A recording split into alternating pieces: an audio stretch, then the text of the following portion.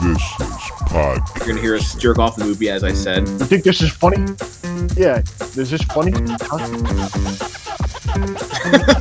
Now this is podcasting. Bro, you fell asleep in the movie theater during that. Now this is podcasting. I can appreciate the attempt of what they did.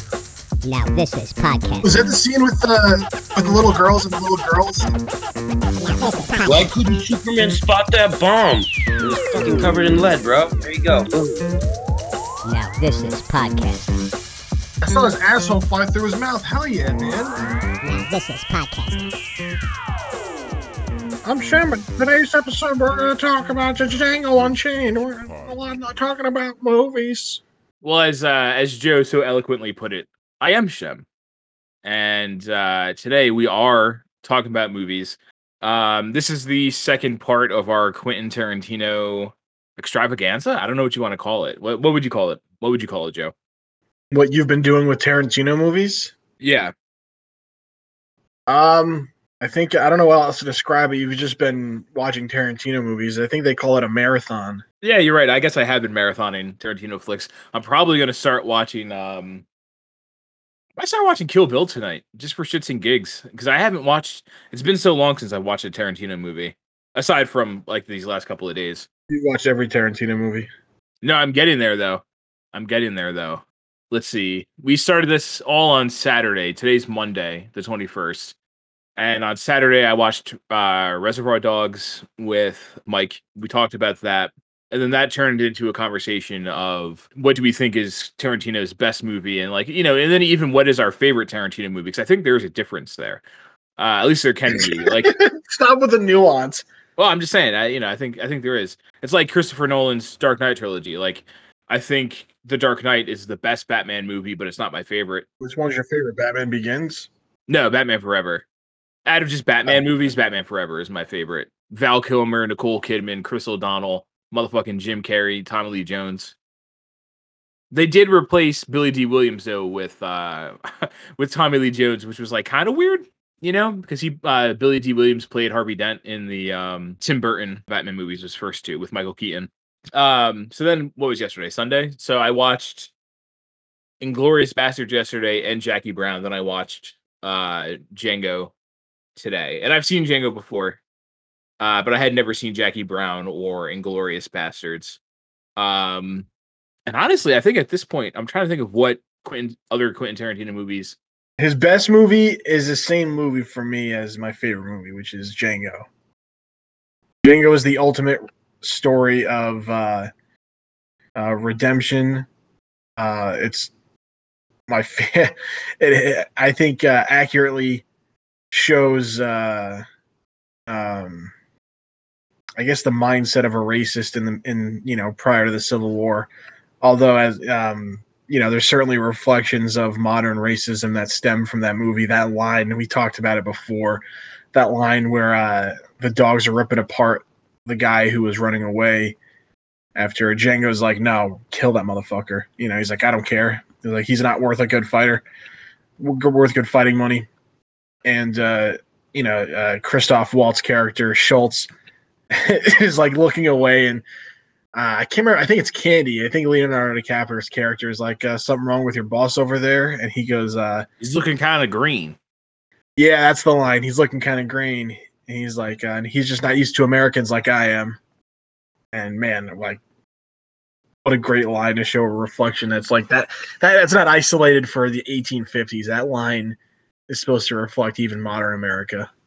But even even the economy of that, because, you know, a lot of people think that slave owners were like everywhere and everyone owned slaves. But the reality is owning another human being is very expensive. It costs a lot of money to do that.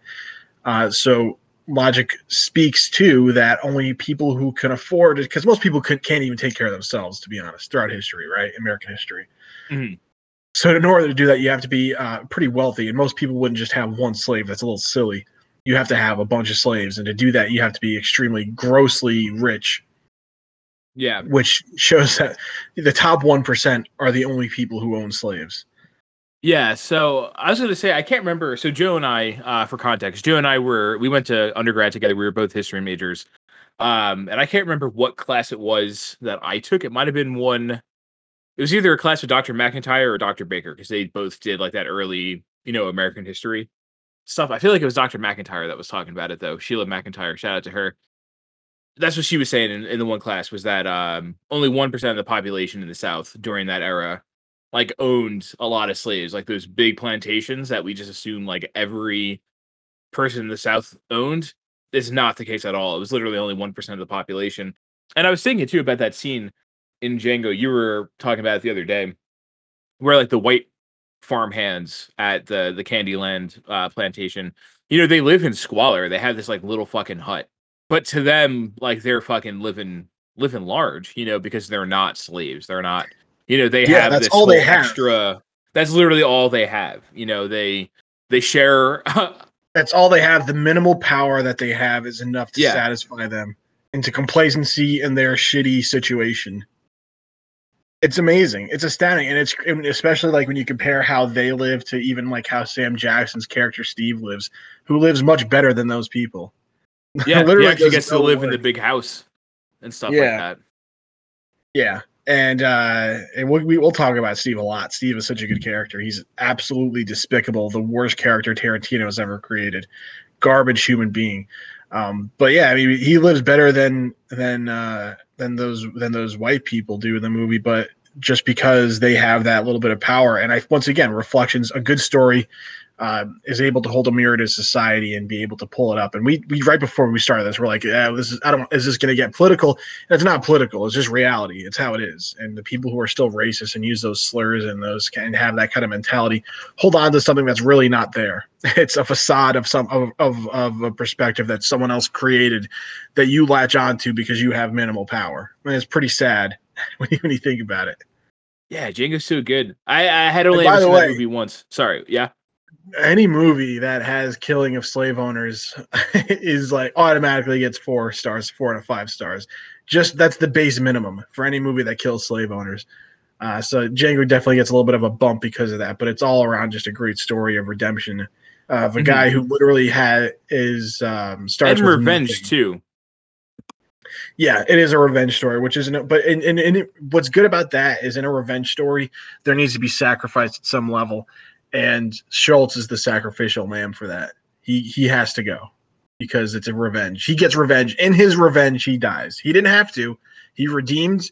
He's able to save Broomhilda with Django, and they're able to go about their merry way. But he gets his revenge, and his revenge cost him his life. So I think Tarantino does a great job of understanding themes in movies, and he knocks it out of the park, man. To be able to take a theme and show that there's consequences to actions. And my favorite part, and we discussed this before, and I'll say that 1,000 times because we talk a lot. In that scene, you want Schultz to kill Leo's character. You want him to kill Candy because he's despicable. Like he gets called Monsieur Candy, can't speak a word of French. He's an absolute idiot. He gets outsmarted by Sam Jackson's character the whole time, unbeknownst to him. And you want him to fucking die. And you don't want Schultz to die because you like Schultz. Schultz has opened the door for Django to be like, hey, you are your own person. Be your own person. Here are the tools that I have. I will share my tools with you. But ultimately, you are your own person. You make your own decisions. The exact opposite of Candy, who chooses what Sam Jackson wears. That contrast between that pair is really great because Sam Jackson literally wears what Leo tells him to wear, acts how he's being told to act, is told to be someone who he isn't.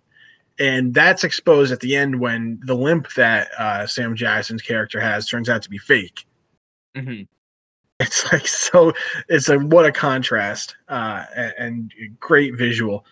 But you don't want Schultz to die, but you want him to kill Candy. No, which is funny because when I watched Inglourious Bastards, I wanted Christoph Waltz's character to die, and he doesn't. And he doesn't. Worse. Yeah, and he's way worse in that movie. Like he's an actual villain. Like he's the villain of that movie. Is Christoph Waltz? So like. He's a good actor. I want him in every movie to ever come out after this. to be the ultimate evil and to be the ultimate good in two different movies, and to like really, because you love Schultz in that movie and you absolutely hate him, hate Waltz's character in Inglourious Bastards, like despise him. Like he wastes that whole family's time in that opening scene. He knows where she is, and like he knows what's going on, and yet he just fucking draws it Colonel out. Hans Landa is his name in Inglourious Bastards. So many Germans in that movie. I wonder why. No, I mean, Tarantino's, he wants to make a movie. He has a vision. He wants certain people to be in his movie. Although it would be kind of funny if he like whitewashed like slavery in that movie, and like all the slaves were white. Like Ben Affleck is one of the slaves. The Last Samurai, starring Tom Cruise. Rest in peace, Paul Mooney. Real. Yeah. Oh God, what was I just gonna say about Django? Dude, Django's great though. One of the things that I was thinking of when I was watching that is, it's like what you said. It's not like we're not getting political. It's like very real, and like that line that that Django has, he just I know Americans better than he does, or he doesn't know Americans as well as I do, and just like how that's like an actual reflection of like who we are as a society. Because we are all pieces of shit in some way as Americans, and just like the American way of like thinking and no, like, I don't think every our American system. is. No, not every American, but like the system that we live in. Oh yeah, like we're used to it. Yeah, exactly. We're just used to it. Like we could easily fix all of this and like not have like fucking big pharma and stuff like that, but like we don't. Like maybe it's because we can't, because we as like normal people like don't have the power. If you just focus on what the film was talking about, which is the racial issue, it does a good job of showing that, and I mean the prison system in America is pretty racist, objectively racist. Mm-hmm. It's hard to say it's not, and how once again that stems from the era of slavery. Just nothing is done about it. And as Americans, we just choose to accept the prison system as it is. And one, because we benefit as well. I'm white, but that's always the question, right? It's like, well, if only 1% of slave owners, if only 1% of the population were slave owners at the height of slavery, then why did take a war essentially to end it? It's because of all those people living in the shacks. Right, well, because they all benefited from it one way or another, whether it's financially because they had jobs because of it, or whether it was psychological because I had my standing was higher than this person. I can do literally nothing with my life. I could be a fucking bum. I don't have to work a day in my life and just manage to get by, be an alcoholic, drug addict. But because you have your skin color, you have you have that psychologically to stand on. Which, once again, Tarantino does a great job of showing, like, these are fucking pieces of shit. Like, not only are they racist, obviously, which makes them bad people, but just the fact that how they live is like, and then the use of the N-word throughout the movie. Even Sam Jackson, the first time he sees Django on the horse, refers to him, drops the N-bomb bunch. And part of we're used to this word as being used socially as like nothing. Doesn't really mean much. But when you hear it coming from a slave, it shows how evil he is, because that's how he views any black person. Yeah, when you say we, you mean like the society during, like at that time during, like that period where Django is being held, is what you're talking about. Like we as a society don't see that, or you're talking about like now as well. No, even modern society, we don't. If you obviously if you hear someone who's black say that word, you really don't think much about it because it's just such a word that you hear frequently in pop culture. Obviously, not saying everyone who's black uses that word. Plenty of people don't. Plenty of people are offended by that word, no matter what race they are. But hearing Sam Jackson use that word, you have to remember this isn't 2021 where you hear this, using music and stuff like that. This is the 1850s, and he's meaning it in its most racially charged way. Yeah. And then they also do a good job of desensitizing the viewer to that word because of how, and no one knows how frequently that word was used. Probably a lot, because it was, slave owners is the bare minimum here. So I feel like everything that flows from slave owners is pretty bad. But how being able to use that word so many times that it just you become kind of numb to it. I think that wasn't used as a shock value. Like, look how many times I'm going to use this word in this movie. It's look how I can change how you hear this word and how you view this word and how it changes within you.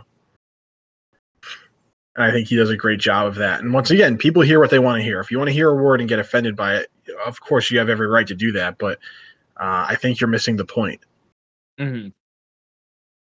Yeah, and one of the things that I thought of when I was watching Django to kind of go back to that is like, oh, here it goes. Bum, bum, bum. Third. oh, he's finally back. There he is. Finally, Mike is finally here. Mark, I've never left. This is not Mike. This is Mike's cousin, Mikhail. I'm interested in three-way with Brown Boy and the Jewish one. Oh, really? Khabib, how do you feel about that? Yeah.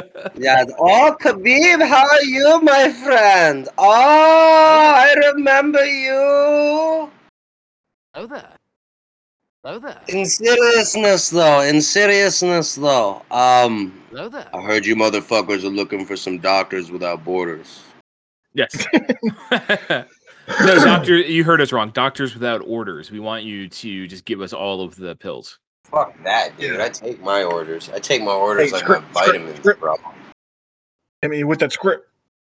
Yeah, and it's interesting to see that like Quentin Tarantino is able to like take on like, again, like the movie in itself isn't like super political, but if you really start to like dive into it, it's like, oh no, like all of this shit is still happening even today, 9 years later, you know, and it kind of just goes, it just boils back. And when I heard that line, like, he doesn't know Americans like I do, that was the thing that triggered that. I love that where line. it's like, oh man, like Quentin Tarantino like gets this, you know what I mean? And like, it's crazy to me that like a white writer and director was able to like write such a good movie that just really captures like the plight of like minorities and almost pretty accurately show like what times were like back in the 1850s and how a lot of those things that like were happening are still happening now, you know, and that it is a reflection of our times. It's not that, you know, it's not just an 1850s thing, like that is still happening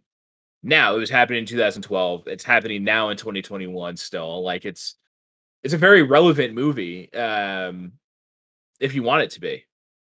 In that vein, the sets for that movie are incredible. Like it does such a good job of taking you to that time period so well. For what scene? Oh, the sets. Every the sets scene. The sets in every Django. and like like they're riding through the town, and then when they first kills the sheriff. Oh man, like that town just feels real. That's great. I always think about the plantation that they go to, Leonardo DiCaprio's plantation. It's always really like big. Like if you think of a southern plantation in the early 1900s or whatever it fucking was, it was that was pretty much what you would picture. But I also like how they didn't shy away from the N-word in this movie, because like a lot of these movies that have that kind of like stuff back then, that they won't, like, they'll just be like, you know what I mean, they won't say that kind of stuff, but it's like those people, that's how they talked back then. Like, you know, like not everyone was fucking like Leonardo DiCaprio so, doesn't know any better. He was just raised in the 1850s, you know. But that's the thing. Like it's not even that. It's like they're so racist. But that's the thing. Like those humans were viewed as objects, and you take an object and you remove all humanity. You give a human an object and a name as an object, and that's what you get. And you know, you're not telling the full story if you're shying away from that. You're telling a honestly, that's literally white. Not literally, because that's not what literally means, but figuratively, that's whitewashing the fucking truth. You got to tell the truth. Yeah, it's not like not every story is gonna, like, especially back then, it's not gonna be like fucking Lethal Weapon with Danny Glover and Mel Gibson, like, you know, like, oh dude, I'm a plantation owner and like it's a buddy slave comedy. Like that's not how it goes. Like even the ones that did want to help him, like I would watch that movie, but like even the ones that did help him, like in 12 Years a Slave, like Benedict Cumberbatch was like, yo, I'm gonna help you out, bro, but like I can only go so far. Like I'm not that down with the movement yet, if you know what I'm saying. Yeah, that's why Dr. Schultz is a real one, dude. He's the real. Yeah. He's the only real one. He's the only decent white person in the entire movie. He died for his beliefs. Like, He does, and we were Motherfucker. talking before about that how was like a big fucking pistol. I want to know what caliber that was. Because he got He shot fucking with blows a, it did he get away. shot with a shotgun or a pistol? oh, the It was little a pistol. shotgun. It's one of those sleeve ones. No, It was a that's what he shotgun, shoots that's Leo with, but he gets shot with a right. shot That's off. right, yeah. Oh yeah, off. yeah. The guard next Yeah. to Leo blows him away with a shotgun. That like boulder cap fucking guy. Yeah, that guy actually coincidentally plays Raiden in Kill Bill Annihilation. I can't remember the dude's name. Oh, James Reamer. Did you say Kill Bill? Kill Bill Annihilation. What? No. Oh, okay. I said Mortal yeah, Kombat yeah, I know Annihilation. what you're talking about. Yeah, the guy that plays Yeah. Raiden, the guy that got Yeah, he's recast got- as Raiden is the guy that kills yeah. Schultz. And Highlander. He's in Highlander too. is he? Oh yeah, he's also in Black Lightning. He plays Gambi in Black Lightning. He's in a bunch of shit. He's got one of those voices though. James that's just Remar. like fucking. He should do more voice acting. He has a really good voice. He does have a good voice. James Reamer is one of those guys that, like, if you were to see a picture of him, be like, oh yeah, like I've seen him in a bunch of shit. And it's like, yeah, you have, but nobody can remember his name. It's like there's a dude who's on Mom. He plays a guy in a wheelchair, and he's in like every movie ever fucking made. And you're just like, what the fuck's his name? Like, there's a big. There's a lot of issue- actors like that. There's a couple of them. Yeah, there's a few of them. Did Django win any awards? I think it did. It was definitely nominated. So Christoph Waltz won Best Performance by Supporting Actor, as he should have. Tarantino won Best Writing Original Screenplay. They were nominated for Best Picture of the Year, Best Achievement in Cinematography, and Best Achievement in Sound Editing. What won the Oscars that year for Best Picture? Was it 2000. 2011? No, 2013. Movie came out in 2012, so it was the 2013 Oscars. Uh, Argo My won. yes, Argo. Argo. Argo's good. Argo. I think I Django didn't was see that better movie. than Argo. Django or Argo was solid. I've That's never probably actually it. seen Argo, but now I kind of want to.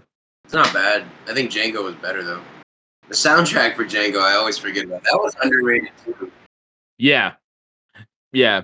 It really is a good Western. I was telling Joe last night Yeah. that like after college, which is when Django came out, I was doing some like part-time like home like healthcare work and like helping take care of like old people and stuff. And there was this one old guy I used to help take care of who all he would watch was Westerns on like the Showtime Western channel.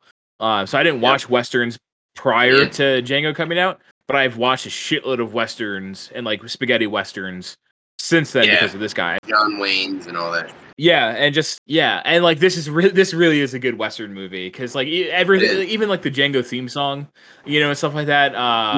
God, what was the name of that show that I used to watch? Django. Bet Masterson. I have the soundtrack. I actually downloaded it after I saw the movie.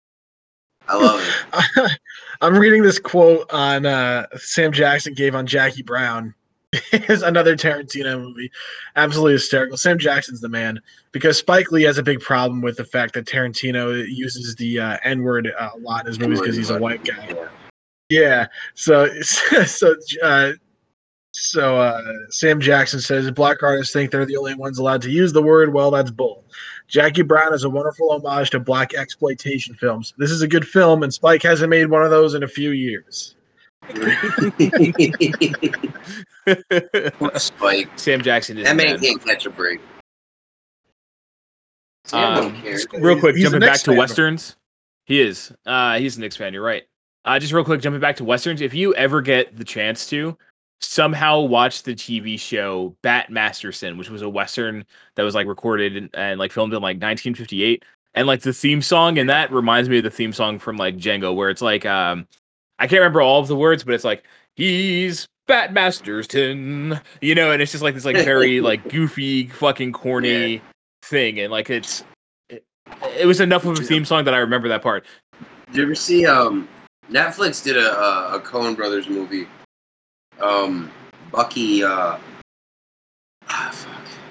The Ballad of oh god. It was like a Oh, the one four-part with story. James Franco. Yeah, and God, what's his name? Oh, I'm drawing a blank. But he was in Oh Brother, Where Art Thou? But that was a decent western. Oh, Tim Blake Nelson is who you're talking Tim Blake about. Nelson. God damn it. Couldn't think of it. Yeah, because as soon as I just googled it, the show or the movie, whatever, was The Ballad of Buster Scruggs. Buster Scruggs, yeah. Dude, that's a pretty decent movie. If you like the Coen brothers, What was the other one? Oh, True Grit is another western that they did. oh, they did True Grit? Yeah, with what's his name, Jeff Bridges. Jeff Bridges, yeah. That was a good movie. The original True Grit's Matt also Damon. really good. I don't know if you've ever seen it, but yeah, Matt Damon Yeah, was in with it John too. Lee.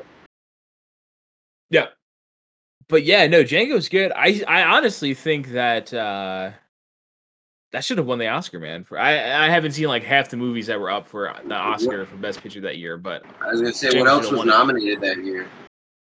Argo, obviously. yeah, Argo. Man, Michael Madsen has been in so many Tarantino movies. Holy shit. Yeah, All right, dude. so 2013, the 85th Academy Awards, Best Picture, Argo. So these are the movies that were up for it. Argo, Amour, which I'm assuming was a French film, maybe. Foreign movie.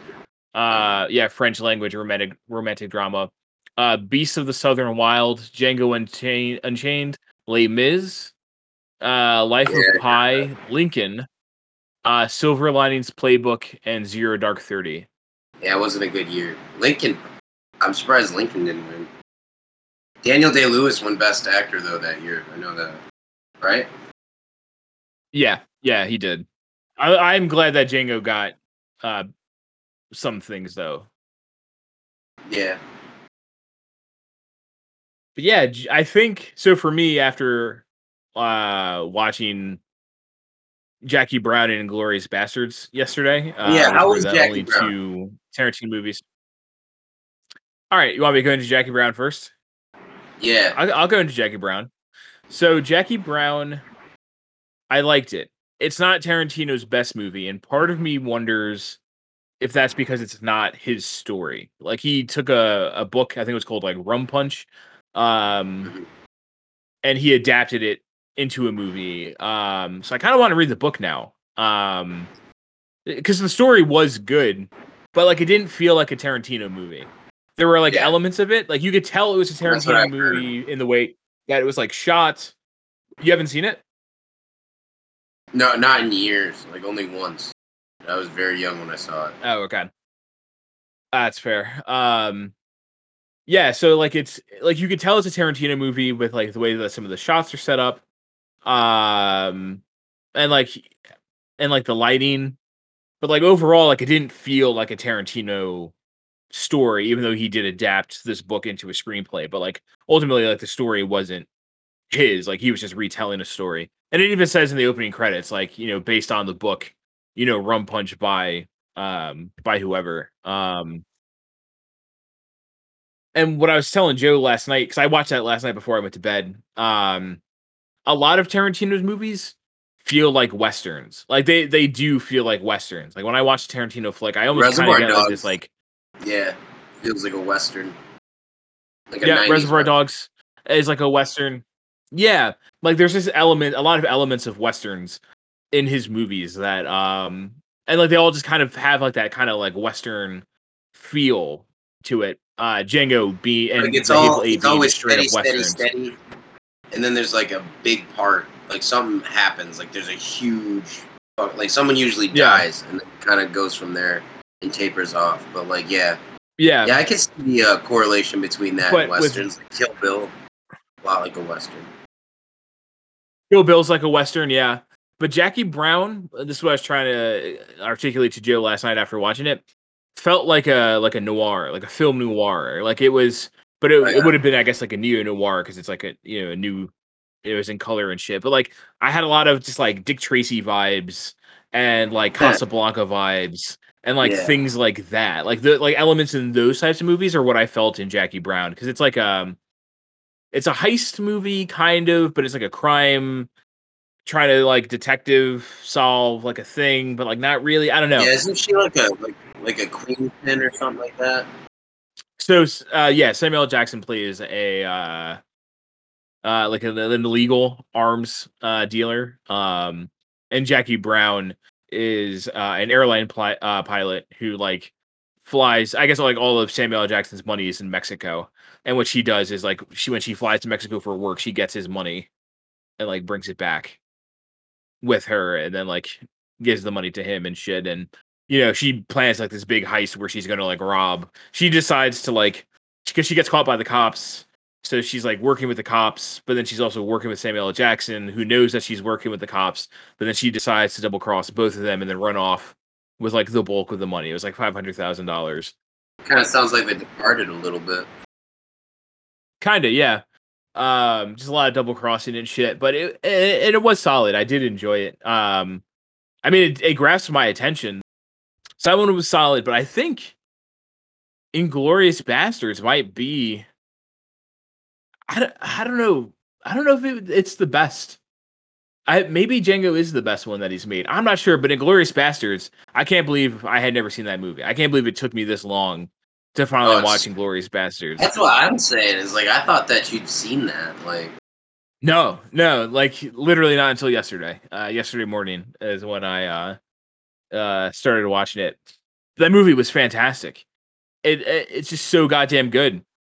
So goddamn good. That's why I think that you could definitely say that that's one of his best movie. Like when people say that's his best movie, I'm like, yeah, okay, I can see that. Like, but for me, I think Django is his best movie. I think it's his most complete.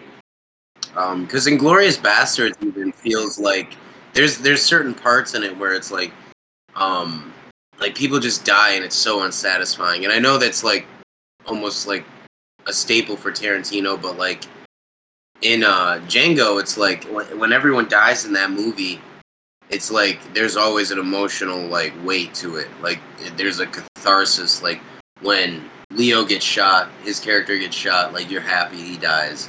Like when Christopher Waltz's character gets killed, like you're like, oh shit, dude. Like he has this drawn out like little speech to him before he dies and stuff. But in other movies, it's like. Like Mr. Like Tarantino in Reservoir Dogs, he gets killed off screen.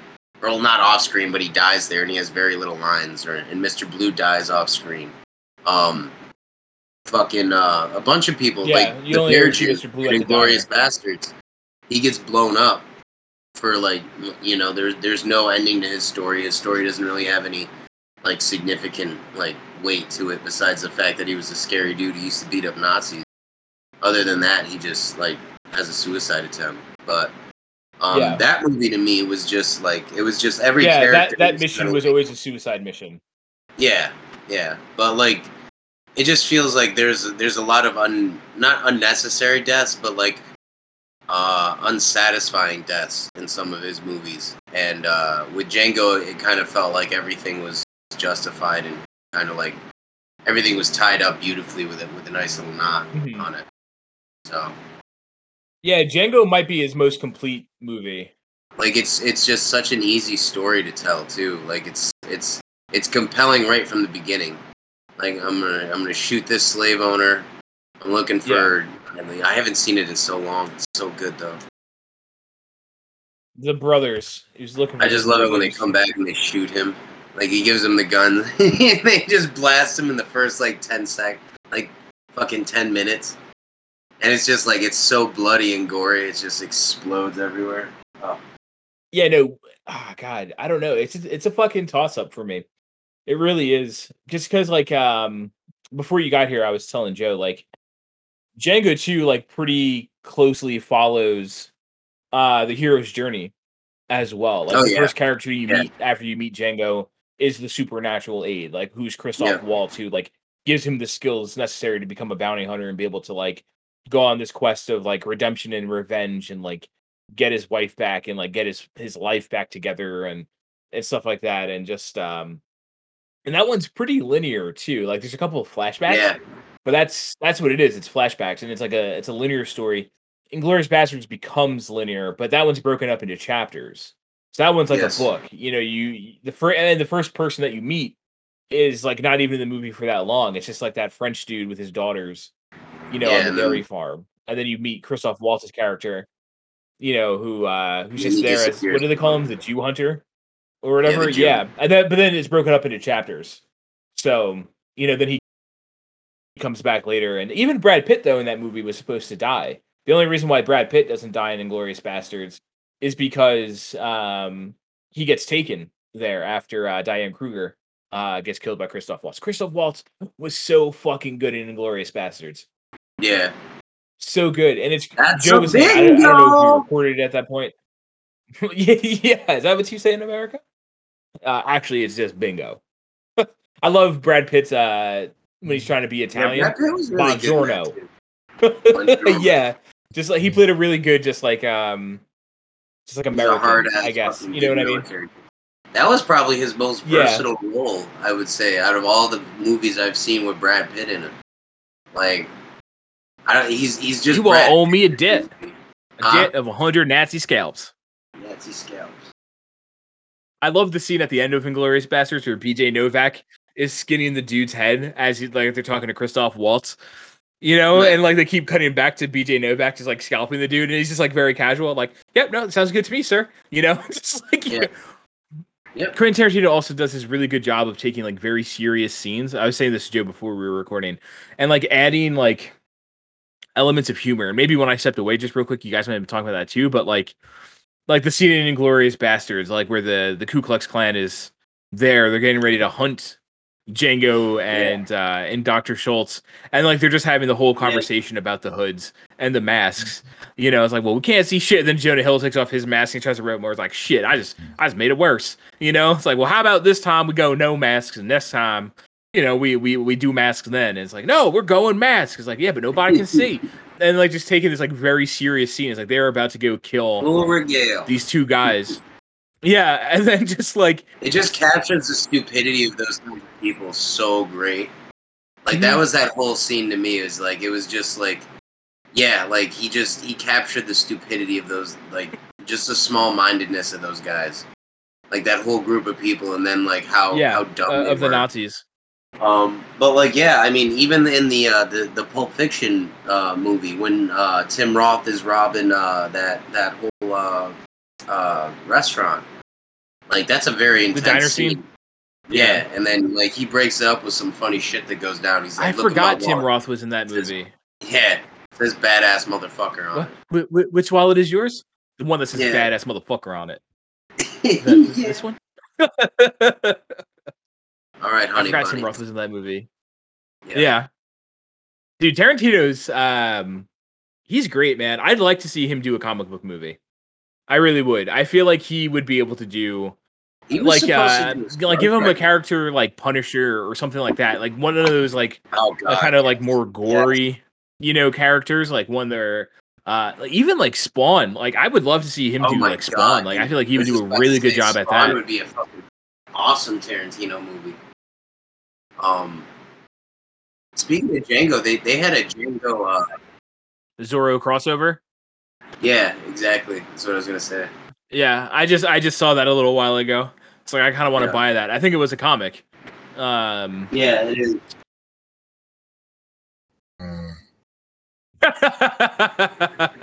Did you hear that? Is Joe sleeping? Joe just snored. Yeah, Joe literally just snored. What a fat piece of shit, dude. I'm gonna get a As we're fucking. talking, I was like, man, he's quiet. He's been like really quiet for a while. good, dude. Fuck him. I've been indeed Oh, there- thought. it is. That's what a dad would say, dude. Happy Father's Day. Happy belated Father's Yeah. Day. Thank you. I'm fucking beat, dude. I got like no sleep last night. That's what you That's get, fine. dude. Just don't leave yet because you're the only one that can control Craig. Yeah, no, I'll just be here snoring. That's Yeah. dude, it's even better. It really ties into your character though of just being a lazy piece of shit.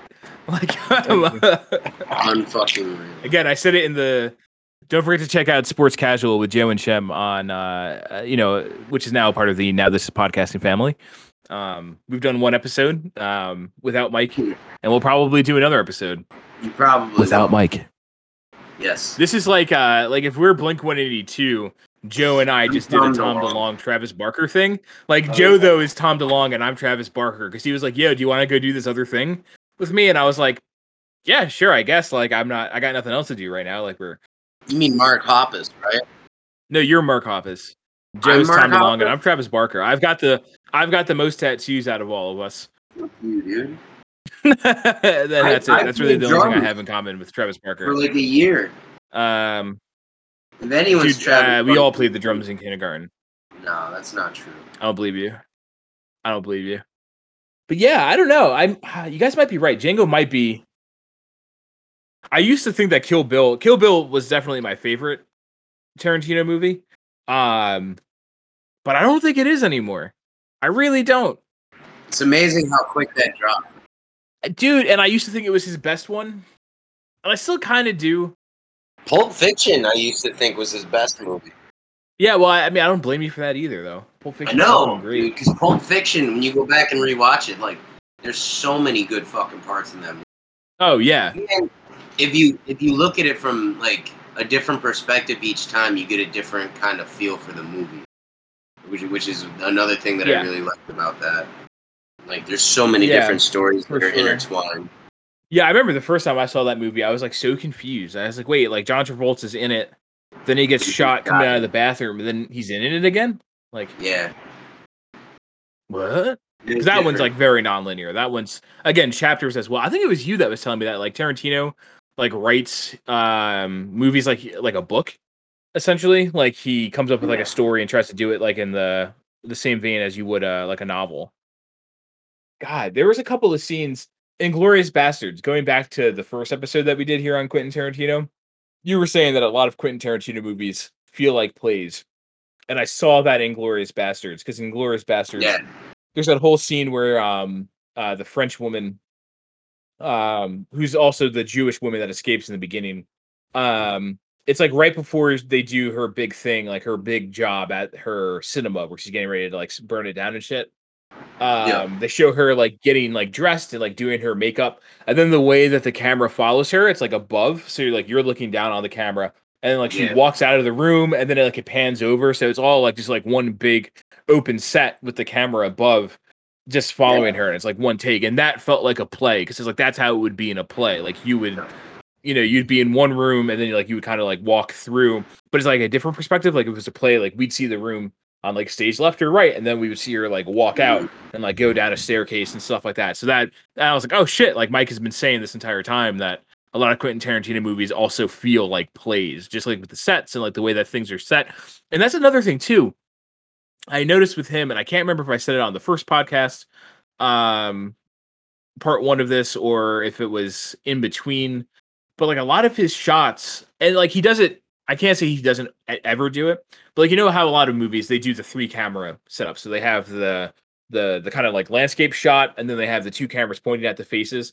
And when people are talking, a lot of times what they do in movies is like they'll show you from the perspective of person A as person B is talking. Then when person A starts talking, they'll switch to the camera would be from like person B's perspective, and you just like see their faces. But Quentin Tarantino, again, going into the plays, he does a lot of the landscape shots where you don't get and he does it sometimes, so I can't say that he never does, like, oh, now it's like this person is talking and we're going to focus. No, but he utilizes a lot of like dialogue within the scene of people moving, which is one of the big ones too. And it's just like a lot of scenes like this, just like like Pulp Fiction. That scene where Sam Jackson gives his famous Ezekiel whatever speech. That also felt like a scene from a play as well, but it also there's a lot of parts in that where like they're talking and like someone else is talking, but in the same room, but it's not like close up on them because they're having dialogue. I think at one point John Travolta's standing next to him and he says some shit, and you don't even really see him like look up or anything. He just keeps talking, like he's looking at the briefcase and shit, and like that's just like, I don't know why, but for me that just makes it more authentic to me, because if you close up on a person every time they have dialogue, it's just fucking, it takes you immediately out. I don't know, it's like almost over dramatic, like Spanish soap opera. Yeah, there was a scene that I was thinking of in Jackie Brown yesterday. I was like, oh, this is that, where Robert De Niro and Samuel L. Jackson are in a car. De Niro's in that? Yeah, which is like really cool, because like Robert De Niro is like fucking taking bong rips and shit. Like, it's just like a really weird like role for him, dude. Yeah, you gotta watch it. I gave you access to my Google Play through that family account thing, so you should watch that at some point. Because it is a good movie. But like the scene there in the car, or they're like in a van, Robert De Niro is like sitting at the driver's seat and he's looking out of the front of the car window, like through the windshield. So you see his back of the head, like he turns his head a couple of times, but then Samuel L. Jackson is like turned talking at him, so you only see the left profile of Samuel L. Jackson. Yeah. Like, they're not looking at the camera, and like it feels very real. And what I was telling Joe is that like a lot of Quentin Tarantino's movies, like obviously like they're going to be shot from a certain point of view, but the way that Quentin Tarantino movies feel, it's almost like third person, first person, which is like a terrible way to describe it, where it's like it's third person in the sense that you're observing everything that's going on, but you're doing it from like that scene in particular, like when you're in the car, it's like you're actually in the car. It's like you're in the back seat and like you're watching this. You're not getting like now you're seeing Robert De Niro's face. Now you're seeing Samuel L. Jackson's face. Now you're seeing this face. Now you're seeing this face. It's just like it would be like if you were sitting in the back of the car watching this happen. Same with Pulp Fiction when he shoots Marvin. Like a lot of that scene is when they're talking and having their dialogue is pretty much from Marvin's perspective for most of it, and then it kind of brings it out. Yeah. In front of it, and then they hit that bump, and then he shoots him. Yeah. Phil Lamar. God Yeah, damn and that's the thing. Like when you do the camera's like 1 in 3 thing, when you're like now looking at person's A perspective and then person B's perspective, and like you're just getting the close-ups on the face, like that's first person point of view. You know, it's first person from the character, and like you're seeing that as opposed to third person, where it's less like you're an outside observer. So it's like there's Joe snoring. That's absolutely hysterical. And I was wondering too, like how much of that shit when he was doing that stuff was because it was low budget indie films. You know what I mean? Yeah. Why we can't have nice things, dude. Tomorrow though, Joe's gonna be awake. We're gonna be watching the Yankees game. He's like, "Yo, now that Mike's at work, dude, let's record an episode of a fucking sports thing now, dude. Ripping lines Let's like do that, Coke, dude. I'm wide awake, man. I barely got sleep." doing Coke, fucking drinking coffee. You can't stop me. I'm bulletproof. Running through walls. We have an intellectual conversation about a film, though, and Yeah, one of the things that I liked about Inglourious Bastards was that movie's like a tragedy. Like everyone dies. Like as I said before, like Brad Pitt was supposed like Rogue to die. One. Like that was a suicide mission. It is a lot like Rogue One, but like and there's like I think the best scene in that movie for me, just like I think it's the scene where the French woman dies. You know, because like again, also just like another suicide mission. Like all right, she had her partner.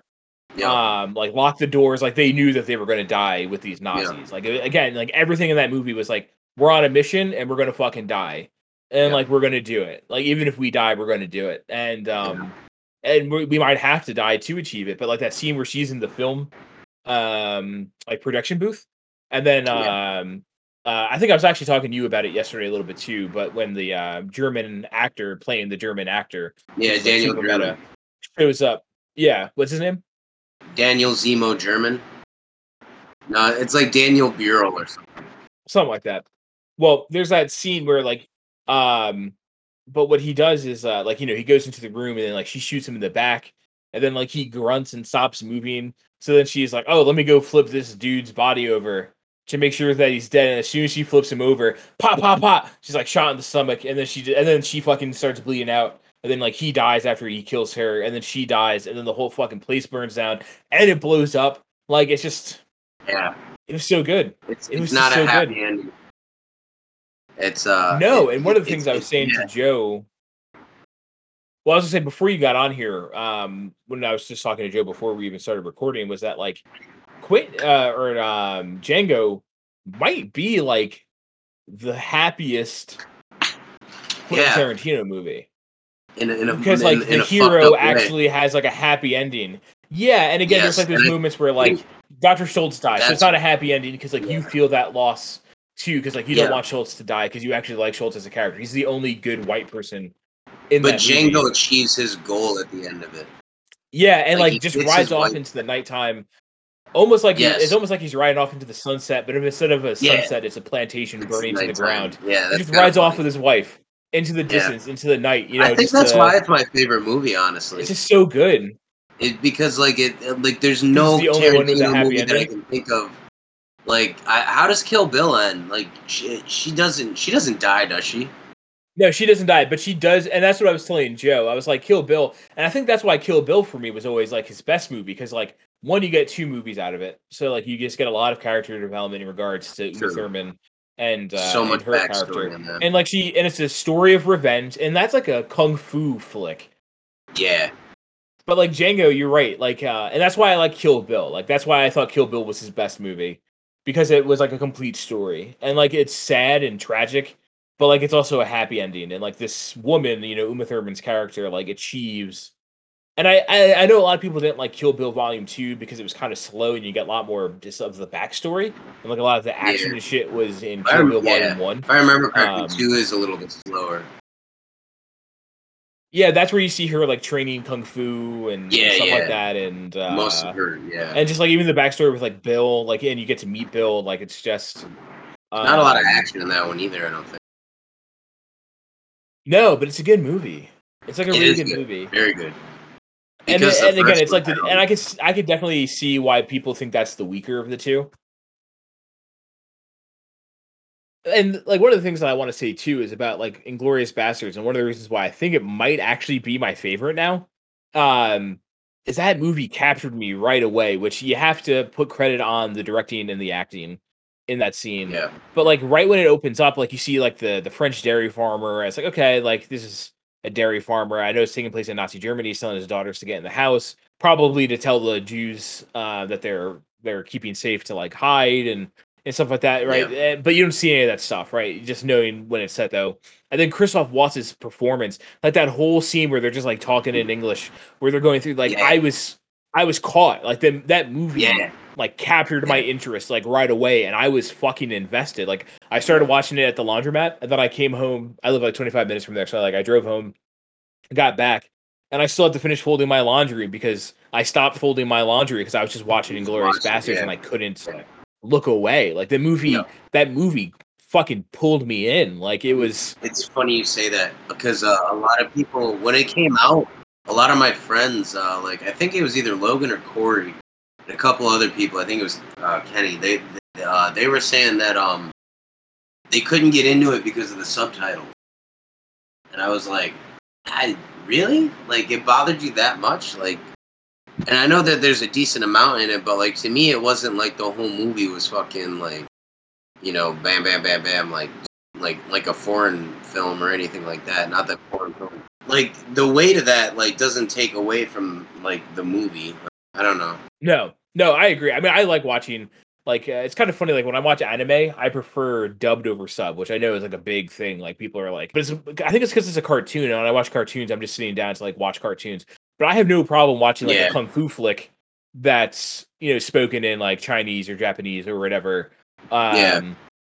And reading subtitles like that, I don't mind at all. And maybe it's because it is live action. Like, and in my brain, it's like, oh, if it's a cartoon, like I'm sitting down just chilling. Like I don't have that, you know, neurological pathway built into my brain to be like, oh no, you want to read the subtitles in this too. But talking about the subtitles, one of the things that I thought was really interesting, talking about perspectives, whose eyes you're seeing the movie through. When Zemo and the cinema owner are having like lunch, like she's at lunch, and then like he shows up and they're talking, and she's like, oh, you must and be they have that important 'cause, like, you're in awkward army. shit. Yeah. Yeah, and he's like, oh, he's like, well, I'm somebody, like, she's like, you must be a big deal. Like, are you somebody's son? And he never says that he's an actor to her. Like, he doesn't reveal that until like later on. But people come up to him and start asking for his autograph. And like, you can hear parts of it in French, but when they're speaking in German, there's no subtitles. And it's like, you're from her perspective now, and you're watching it through her eyes. So you're sitting there first person from her. And like you as the audience don't know what they're saying in German. And it doesn't reveal that he's like an actor or anything like that. Because like we don't know because we're her at that point in time. Which I thought is just like so fucking cool. Like it's just like the fact that there's no That's subtitles. exactly how So, like, we don't know. Tarantino It's like- probably saw it too when he shot it. Yeah, I would. I would guarantee- hope so, man. I Like if he didn't do guarantee that it. on purpose. Like, yeah. It's like, it always drove me crazy, too, when I would watch movies and, like, it would be like, oh, this is Nazi Germany, or, like, this is Jamaica, and it's like everyone's speaking fucking English. And it used to piss me off so much. But, Yeah. like, I get it. I get that it's, like, Yeah. easier to do it that way. But, like I said, Tarantino's movies, he doesn't shy away, taking you and putting you in an uncomfortable place, whether it be like feeling wise or understand like the language that's being spoken around you. Do you think that Quentin Tarantino is the best director of our generation? Which is a very just like blatant yes or no question. I mean, can we throw out some other like directors from our generation? Like, who would you put up there? Like, Is maybe not the best, but is Quentin Tarantino one of the best directors of our generation, of our lifetime? Like he's been Oh. directing movies since we've been born. without a doubt. Would he ever be put on like the Mount Rushmore of like directors from this past 30 years? Yes, I think that's not even a question.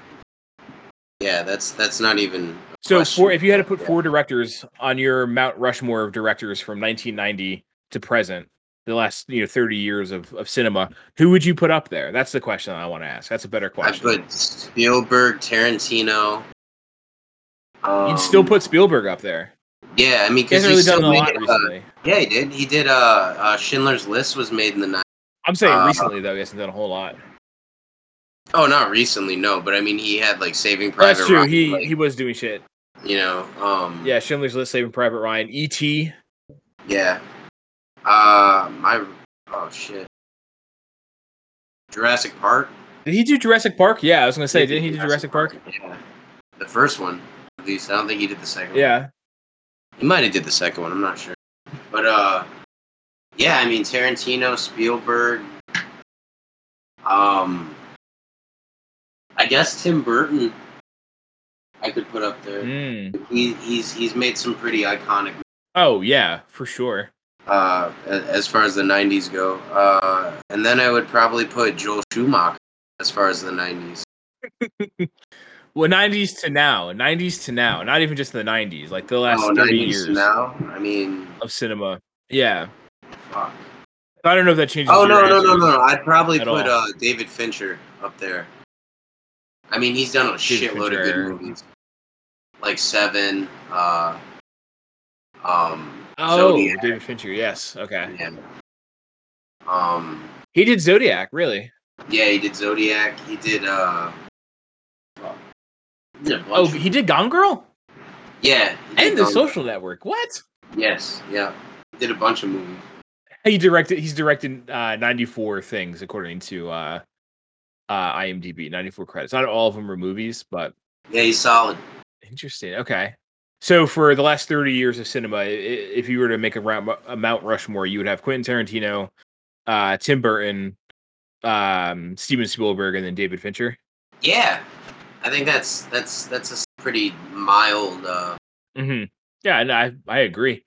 I forgot all about David Fincher. I didn't even know his name. Yeah, I know. I was trying to think of directors too, man, honestly. I was surprised I came up with Tim Mhm. Burton. But yeah, Spielberg was all over the 90s. That is true. He wouldn't be on mine. I think Tarantino would be on there. And sure, some of that's probably recency bias because I just watched, was it 4 Tarantino movies in the course of Yeah. 3 days? I mean, I just fucking so, pumped you movies in my veins. So. yeah, some of that could be recency bias. I'm not gonna lie.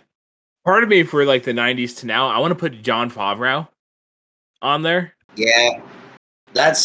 Especially now for like the more like 2010s to now, like this like latter part of the decade, or like this last decade of that 3-decade window that I set for us. I think he's been pretty influential. Tarantino, but I don't know who else I would put up there. I'm thinking about like movies that I like, that like really stick out to me. Part of me, like, had the fat Jersey boy in me wants to say Kevin Smith, but like he doesn't belong on a Mount Rushmore of like influential directors. He's just like my favorite director because of the ties to home. Like Kevin Smith grew up 15 minutes from where I grew up. You know what I mean? Like, no, nobody knows who Kevin Smith is, though. That's the thing. That nobody. I remember talking to people like when I was in grad school and shit, and people would be like, Kevin Smith, like the guy from like the IMDb stuff. You know what I mean? Oh, comic book man. It's like, yeah, but like, have you seen his movies? Like, Sam Raimi's arguable too. I could see that. Dude, I forgot about Christopher Nolan. Like, yeah, I gotta put Christopher Nolan on there. I'll take Schumacher out and put Nolan in. You know what? Nolan's not a bad choice because he's still putting out shit. Yeah. And, you know, he really covers that middle 2000s, like 2000 to 2010. Yeah. You know, definitely in that era. That's when he was putting out his best shit for sure. Yeah. I mean, he had Inception, Interstellar. Mm-hmm. Yeah. The Dark Knight movies. Yeah. It's a good one. Like, he doesn't make it bad. I still haven't seen his new one. Quentin Tarantino, Christopher Nolan, Tim Burton, and Jon Favreau. I think those would be my 4. I think we're good for this episode, right? Yeah, I think we've exhausted everything that we can with Tarantino for the time being. I think I might go to bed. Let's try to wake up Joe. I'm here. All right. Well, now that Joe's back, thanks everybody for listening. Dude, the people who haven't listened to this podcast yet have listened more than you have, Joe. This This is why Shembri and I are divorcing you. I put a lot of work into producing this, so you're welcome for my hard work. Yeah, thanks, Joe. But yeah, no, thanks for listening to Quentin Tarantino Part 1, Reservoir Dogs, and then Quentin Tarantino Part 2, Electric Boogaloo. You know, where we just kind of talked more about him as a director, and like and Jackie Brown and Django and Reservoir Dogs. That was good. And on that note, Mike, thanks for being awake and for doing your job. Joe, What? you're a piece of shit. That's not true. That's not true.